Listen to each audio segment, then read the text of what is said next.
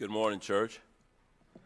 The scripture reading this morning is from Revelation chapter 16, verses 10 through the end of the chapter. The fifth angel poured out his bowl on the throne of the beast, and his kingdom was plunged into darkness. People gnawed their tongues in agony and cursed the God of heaven because of their pains and their sores, but they refused to repent of what they had done. The sixth angel poured out his bowl on the great river Euphrates, and its water was dried up to prepare the way for the kings from the east. Then I saw three impure spirits that looked like frogs. They came out of the mouth of the dragon, out of the mouth of the beast, and out of the mouth of the false prophet. They are demonic spirits that perform signs, and they go out to the kings of the whole world to gather them for the battle on that great day of Almighty God. Look, I come like a thief. Blessed is the one who stays awake and remains clothed, so as not to go naked and be shamefully exposed. Then they gathered the kings together to the place that in Hebrew is called Armageddon. The seventh angel poured out his bowl into the air, and out of the temple came a loud voice from the throne saying, "It is done." Then there came flashes of lightning, rumblings, peals of thunder, and a severe earthquake. No earthquake like it has ever occurred since mankind has been on earth. So tremendous was the quake. The great city split into three parts, and the cities of the nations collapsed. God remembered Babylon the Great and gave her the cup filled with the wine of the fury of his wrath. Every island fled away, and the mountains could not be found. From the sky, huge hailstones, each weighing about 100 pounds, fell on people, and they cursed God on account of the plague of hail, because the plagues were so terrible.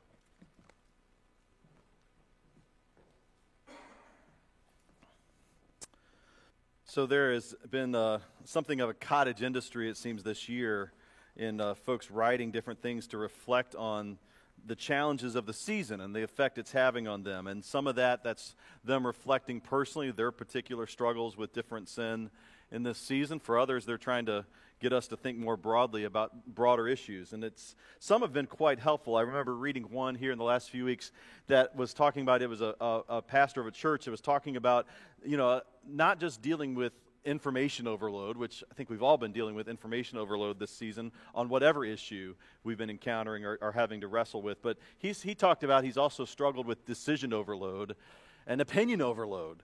He's just tired of hearing everybody's opinions because everybody's got one about everything. And sometimes they got multiple ones. But it's that sense of just being overwhelmed by all of this decision and information and opinion. And I think maybe he's relating a little bit to another guy who was talking about his struggle with anger, and just really was reflecting on how much the quarantine has really brought out his anger and dealing with that sin in his life. Another, one theologian, I've read her before, but she writes a lot about the 7 deadly sins. She wrote this interesting analysis of how the 7 deadly sins will reveal themselves here in the midst of an election season.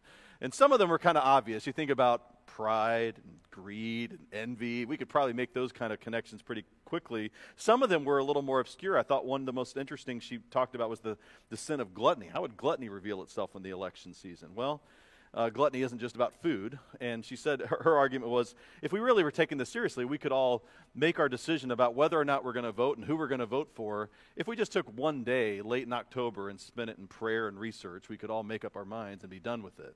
But we're not. We're kind of consumed with it. Many of us are struggling not to be consumed by it. And she said that is a temptation for the sin of gluttony, that we can kind of become gluttonous in consuming all of the bad news that inundates our feeds every day. And there's a lot of other things you could talk about in the season, but I guess what it made me think about is how much Augustine used to talk about the nature of sin is that it disorders things. That the effect of sin it has on our lives is that things are just out of whack. They just don't work right. And it's at a personal level, in my own personal life and my decisions become disordered because of sin.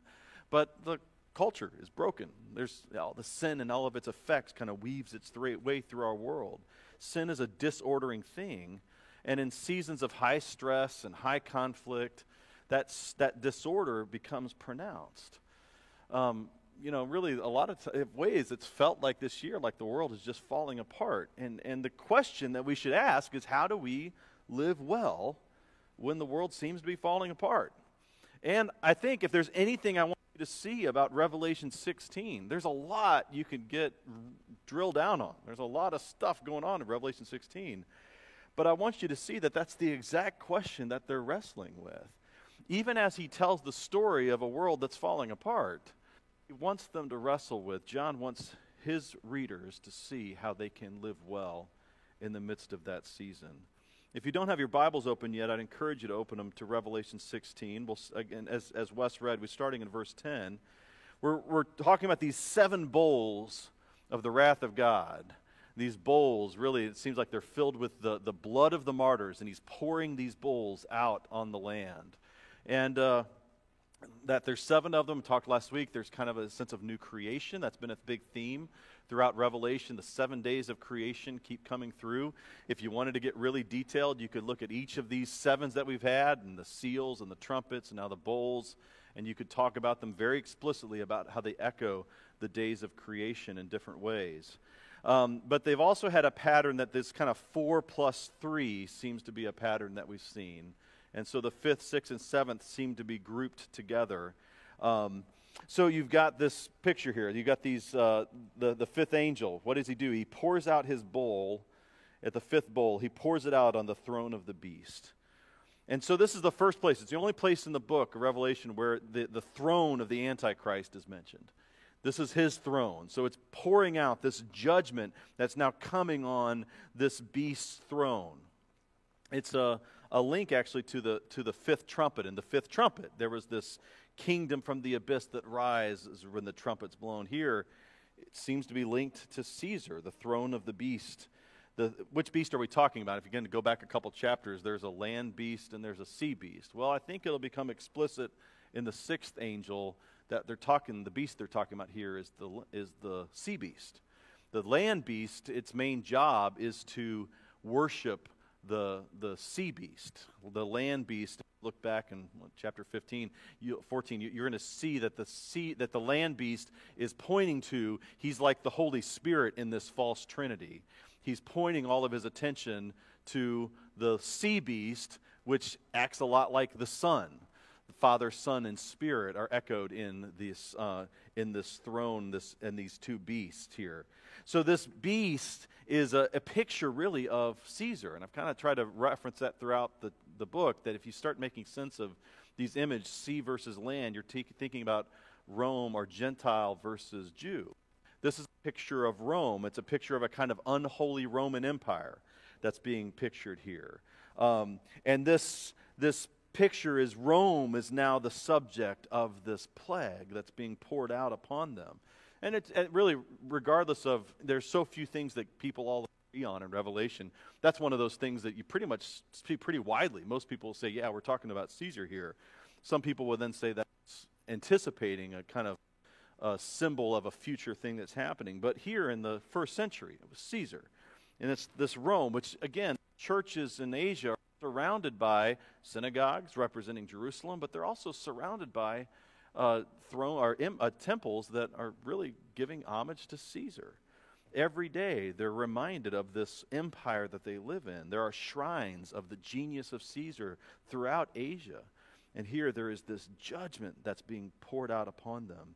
And this judgment plunges them into darkness. But it's a darkness that's kind of weird, because what happens, what do you see? You see its kingdom was plunged into darkness, so the response to the darkness is that people are gnawing their tongues in anguish. Now, what's going on there? I mean, we've had the power go out a few times. I've never, bit my tongue as a result of the lights going out. Why are they gnawing their tongues because of this darkness? Well, a couple things to see. First off, when we see darkness, again, kind of consistent with all these things, we're hearing another echo of the plagues. This is the 9th plague on Egypt. There were 3 days of total darkness. What is the darkness about in Egypt? Well, the darkness in Egypt is very much taking on their primary god, which is the sun. That's at least the primary god that isn't the Pharaoh himself. The 10th plague is reserved for the god of Pharaoh worship. But the god of the sun is the one Egypt worships. They worship the sun as the source of life. And here, that sun is being attacked. It's now turning into darkness. But notice, too, that it's linked to the fourth bowl. What did we just see last week in verse 8? The fourth angel pours out his bowl on the sun, and it was scorching people with fire. So here, there was this picture of the sun intensified to that which was a source of life becomes a source of destruction. And here, the light is just being wiped out entirely. So it's related. Fourth and fifth are kind of linked, the fourth bowl and the fifth bowl. This intensifies the fourth trumpet. If you go all the way back to the trumpets, at the time there was a third of the land was plunged into darkness. Well, what is all this stuff going on? Well, first off, the key to darkness is it's an image of judgment. It's an image of death. If you take nothing else about all these different images, you kind of anchor yourself in that. It's a picture of judgment and death. For Egypt, quite clearly, this God that you depend on for life no longer works. It's not giving you what you need. Here, this darkness is actually echoing what just happened. In the fourth angel, the people of Jerusalem are being scorched with this Roman heat. So the Romans are attacking the Jews, which is what happens in the late 60s. At the same time that the Romans are attacking the Jews, here in the fifth angel, the light of Roman light is being plunged into darkness. There's this chaos that it's speaking of. And there's a couple different things you could think about. Actually, in the mid-60s, Nero set Rome on fire. Interesting little political maneuver, trying to manipulate some people, manipulate some votes, starts burning the city, it gets out of control. Something like a fourth of the city is destroyed. Massive period of chaos in Rome. But probably the most likely event of what's speaking about is at the same time that Rome was attacking Jerusalem in the late 60s, between 66 and 70 AD, in the year 69, Nero commits suicide, which leads to what they call the year of 4 emperors. Right in the middle of the Jewish Civil War, there is a sense where there's the end of this dynasty in Rome, and there is absolute chaos, and it's unclear if the Roman Empire can survive. That's the kind of stuff that's happening here. There's absolute chaos that's going on. Now, then they're gnawing their tongues out. Well, what's happening here? Well, it's a picture of kind of judgment that we're seeing throughout Revelation, which is eye for eye, called lex talionis, eye for eye, tooth for tooth. They're gnawing out the tongues through which they have committed blasphemy.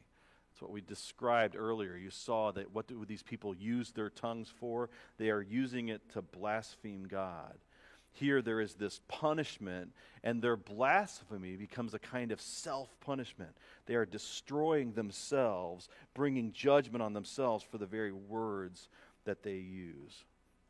And then what do they do in response to all that? As this chaos ensues, the world is falling apart.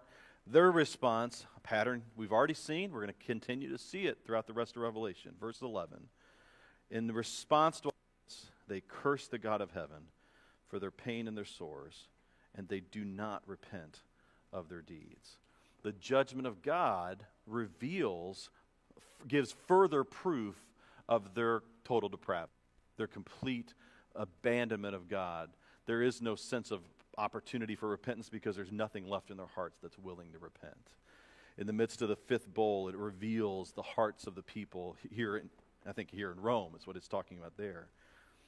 Go to the sixth bowl, verse 12. The sixth angel pours out his bowl in the great river Euphrates, and the water is dried up. Now, that's something that we read about a lot in Scripture. You can actually, Isaiah talks about it, I think like 6 or 7 times. And when Isaiah talks about the Euphrates drying up, Euphrates is the great river. It's the great river in the east, the eastern boundary of the Roman Empire.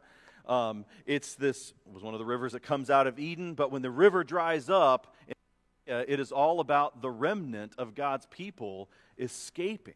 It's a picture of escape. And so there's a little bit of that here, that this that there's a sense now that the Euphrates is drying up. It's a fulfillment of what Isaiah was talking about, that some are going to be preserved.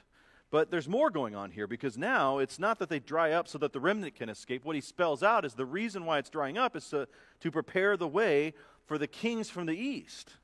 Now something else is going on. So the drying up of the Euphrates is both a new exodus, the escape of the remnant, but it's also really an act of new creation. When the rivers dry up in Scripture, it's not simply, when the Euphrates dry up, it's about the exile escaping, but there's also rivers dry up because God's separating the land and the sea. God's getting ready to create something here. It happens in creation. It happens again in the flood. As the waters recede and the land emerges, God's getting ready to create something new. But here, this is a creation by bringing in this army. Now, there's a big debate. Again, everything in Revelation is debated, but the debate about the kings of the east are talking about good guys or bad guys. Some see this as good guys. It's another picture of this army joining in with these armies that are getting ready to gather, that the beasts are gathering for war. I think the better view is that when they hear kings from the east, that's actually some of the good guys that are coming. And the kings from the east would be an ominous thing for a Roman. When they're hearing kings from the east, they would be thinking about the Parthians, which was one of their big enemies on the east. So if the river's drying up, that's their boundary that protects them. Now the bad guys, for them, the bad guys are coming. For us, those are our good guys. So it's a picture of these of this holy army that we've actually been reading about in last chapter. This holy army is now coming, prepared to enter the battlefield. So now the sides are starting to come out here. The good guys have shown up. The kings from the east are getting ready to come. But then there's more. Verse 13, I saw coming out of the mouth of the dragon, and out of the mouth of the beast, and out of the mouth of the false prophet, 3 unclean spirits like frogs. Now, what in the world is going on with these frog spirits that are coming out of their mouths? Well, first off, just notice it's pretty clear here. Now we're talking about that false trinity. You've got dragon, you've got beast, and you've got false prophet. Now, what's going on with this false prophet? Because it's the first time we've heard about this. Well, again, we had dragon, we had sea beast, we had land beast. The land beast, what was the land beast doing? It was a ministry of prophecy. The work of the land beast was to tell people to worship the sea beast. From this point on, the earth beast is generally going to be referred to as the false prophet, because these 3 enemies have come together. Their roles are established. This false trinity has risen up, and it is getting ready to do this evil on the land. They're coming together, and then what comes out of their mouths are these frog spirits. What in the world is going on there? Well, again, a couple things. First off, Egyptian plagues. Second plague was the plague of frogs. What's the big deal about frogs? Well, for one, frogs are a picture of pestilence. It's a picture of disease, destruction. They anticipate nasty things to come. Frogs are not really pretty animals. But one thing that's about frogs, I think it's kind of compelling. When do you hear frogs? You hear the frogs at night. I remember I was a kid, my grandfather would actually take me gigging, go frog hunting. We go find these frogs and bring out this pole and kind of hear them. You kind of knew where they were and sneak up behind them and whack them on the head and go have frog legs the next day. Kind of weird, I know, but we were doing this thing. So, but you could find the frogs. You knew the frogs because they were always noisy at night. The frogs are messengers announcing darkness. So the frogs coming out of their mouths, these frog spirits, are speaking of a darkness to come. And notice verse 14, these frog spirits are demonic spirits. They perform signs. They go abroad to the kings of the whole world, not the kings of the east, the kings of the whole world, to assemble them for battle. They are preaching a language of darkness and evil. This false trinity is gathering the earthly kings for this great battle to come. And when they call it the great battle, what do they say? It's the great day of God the Almighty, which is a reference to Revelation 6, verse 17. It's the culmination of the plan of God. Something significant is getting ready to come. It's the big thing, the big moment. I'm going to come to 15 later. We're going to talk about it. But verse 16 tells you what that big moment is. And they assemble them at the place that in Hebrew is called Armageddon. One of the most talked about phrases in Revelation. What in the world is Armageddon? You know it's symbolic language because the word literally would be translated Harmageddon, and it literally means the mountain of Megiddo, which is a problem because Megiddo is not a mountain. Megiddo is a plain. There's a picture of it right there on your screen. Mount Carmel's way off in the distance, but you really have to be kind of stretching things to imagine that that's part of Megiddo. That's the plain. So what is a plain doing being a mountain? It's not immediately obvious why Armageddon is the place where everyone is assembling, but he's bringing them all together and assembling them in this place that in Hebrew is called Armageddon. Notice he spells out, he points them to Hebrew, and that may be your hint as to try to understand this, because if you think Hebrew, now we're back in the Old Testament. So Megiddo shows up several times in the Old Testament. There are a number of battles that are fought there. There's a number of things, and some people try to link different ones. I think the most compelling one is 2 Kings chapter 23 and 2 Chronicles chapter 35, that is the death of King Josiah. King Josiah was one of the good kings, one of the last good kings of the southern kingdom of Judah. Josiah had rediscovered the word. He'd rediscovered likely think that it was the book of Deuteronomy. He'd rediscovered it, was reading it among the people. He was an agent of the word of God. He was a true king, speaking the word, seeking to follow God. And he was fighting, of all things, he was fighting Egypt. And when he fought Egypt here at the plain of Megiddo, he died. And when he died, it ended the hope for renewal of Judah. And within a pretty short time, like the next chapter, exile came. This was the last stand of the righteous before the exile. Well, what is happening in Armageddon here in Revelation is a kind of reversal of that. Because here at the plain of Megiddo, here at the Battle of Armageddon, the true king, the King of Kings, is going to be leading his holy army against a nation that has already been described as Egypt. He's going to stand against them, and he's going to win. He's going to actually return the people from exile and bring them back and establish a new land, a new creation, a new empire. He's reversing all that we saw in the death of King Josiah. I think that's a little bit the story in reverse. The kings from the east are reversing the exile. The good king of Judah is coming to fight and will win. And the frog army, Egypt, is going to be overthrown. Something's getting ready to happen. But all of these actors are now being assembled. And what's interesting, what'll disappoint you if you're kind of building up, kind of feels like we're getting built up to this big, giant climax. Like it's going to have like a Battle of Helm's Deep, like 30-minute fight on screen. It's going to totally disappoint you because they're going to assemble all of this, and then like Jesus is going to open his mouth and the battle's done. Like there's just nothing because they have nothing to offer. The kings of the world, all of the strength, all of their blasphemy, they can assemble all they want, but what we're going to see in the next couple chapters, they've got nothing to stand against the King of Kings. When Jesus decides it's done, then it's done. But they're now assembled at the sixth bowl. And then the seventh bowl, the victory is already declared. The seventh angel poured out his bowl into the air, and a loud voice came out of the temple from the throne saying, "It's done," or "It is finished." And that should probably be an echo to a lot of us. We're hearing Jesus' words from the cross answered here. As they are assembled for war, the victory is immediately declared. It is finished. The finish is going to be following in the chapters ahead.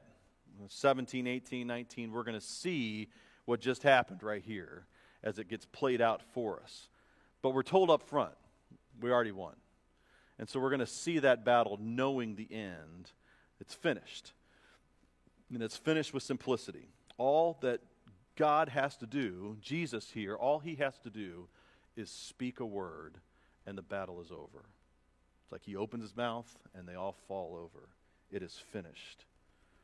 But now there is this cosmic storm that comes as a result of this declaration of victory. There's flashes of lightning and rumblings and peals of thunder and this earthquake. It's like it's never been seen on earth.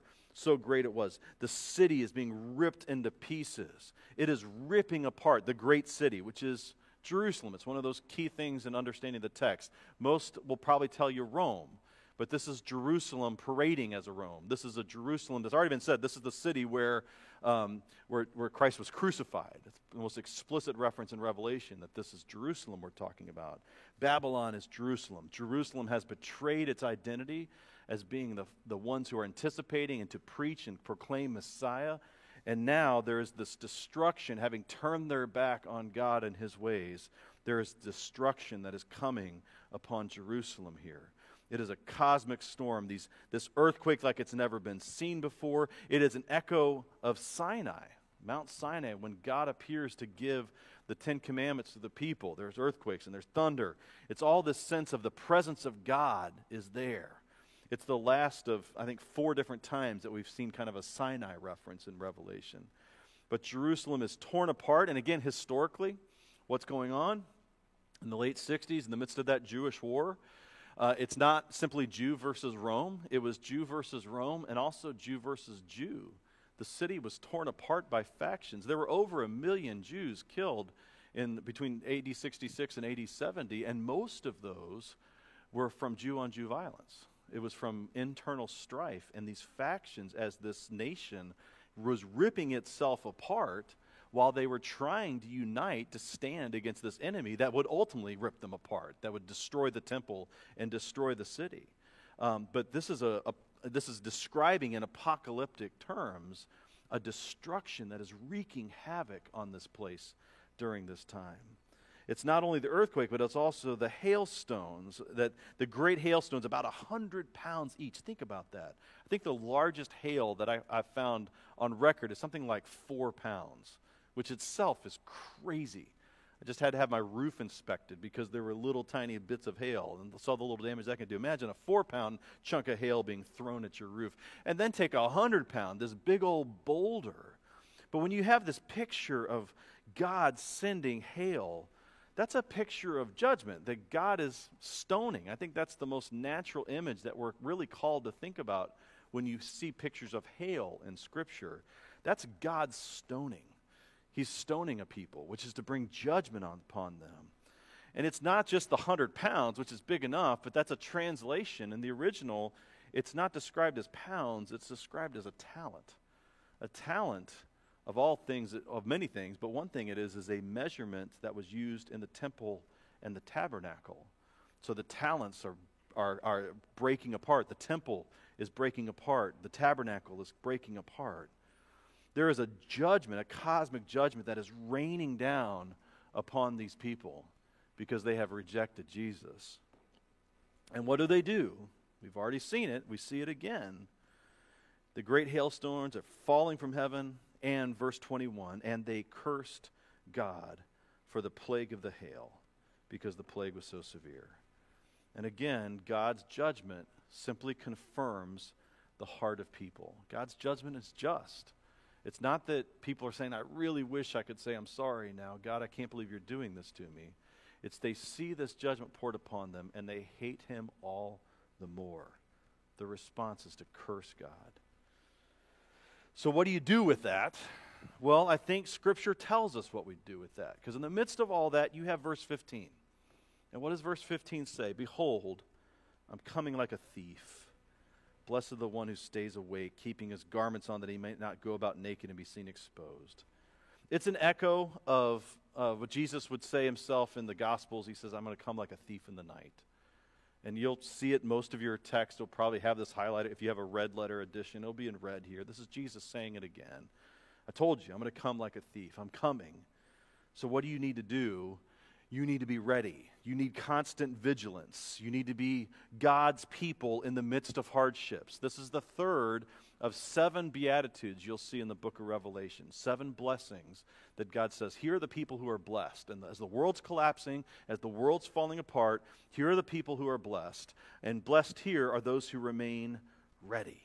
It's echoed, actually, if you go all the way back to the 7 churches. It's the church of Sardis and the church of Laodicea. It says similar kind of thing. Stay ready. Be ready. God will bless the ones who stay awake. So what is he saying here? It's like, and it's odd image, I know. It's you're keeping your garments on. You're not throwing on your pajamas and curling up with a blanket and saying, I'm ready to go to battle. They're keeping the clothes on as they're ready for the war that is to come. They're staying up. They've got a watchman by the campfire. They're ready to go at any moment. They're ready for the battle. They are staying ready, knowing time can come at any point. God blesses those who stay awake. So what does he call them to? He calls them to be a people who are tending to God's house, even when the world is falling apart. Both Rome and Jerusalem here are collapsing. This is really, most folks will tell you that what Revelation 16 is about the end that is to come. What I'm trying to argue is within the context of the first century, it was about an end that actually happened.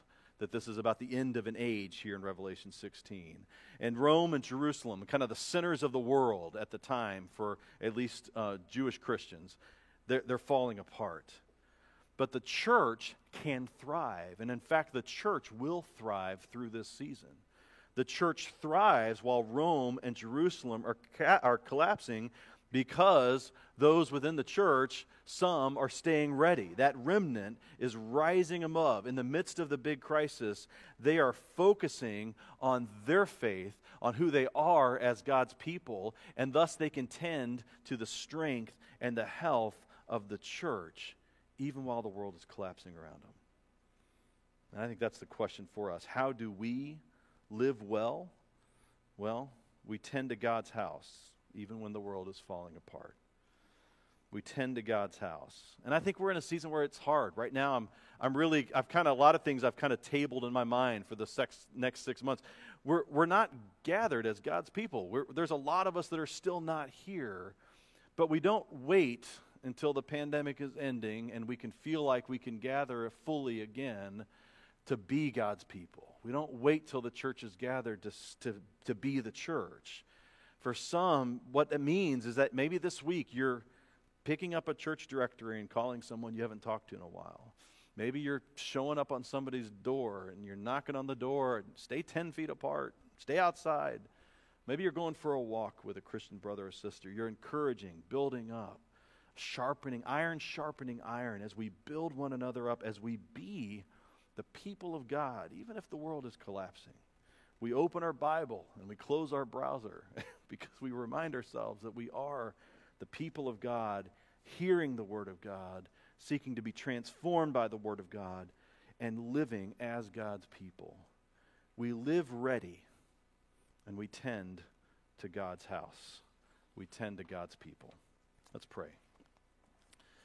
God, I ask your blessing on our church as we go through this season. Help us to be your people, to be passionate about listening to you, to your voice, to give us eyes to see and hearts that ache for one another, to reach out to those that we aren't seeing or haven't seen in a while or haven't talked to in a while, to creatively find ways to engage one another as we navigate this season together. God, I pray that you will strengthen our church through this season as you strengthened churches in Asia in the midst of the collapse of Rome and the collapse of Jerusalem. God, you can build your church in any season. You have done so. I ask you to do so again. In Christ's name, amen.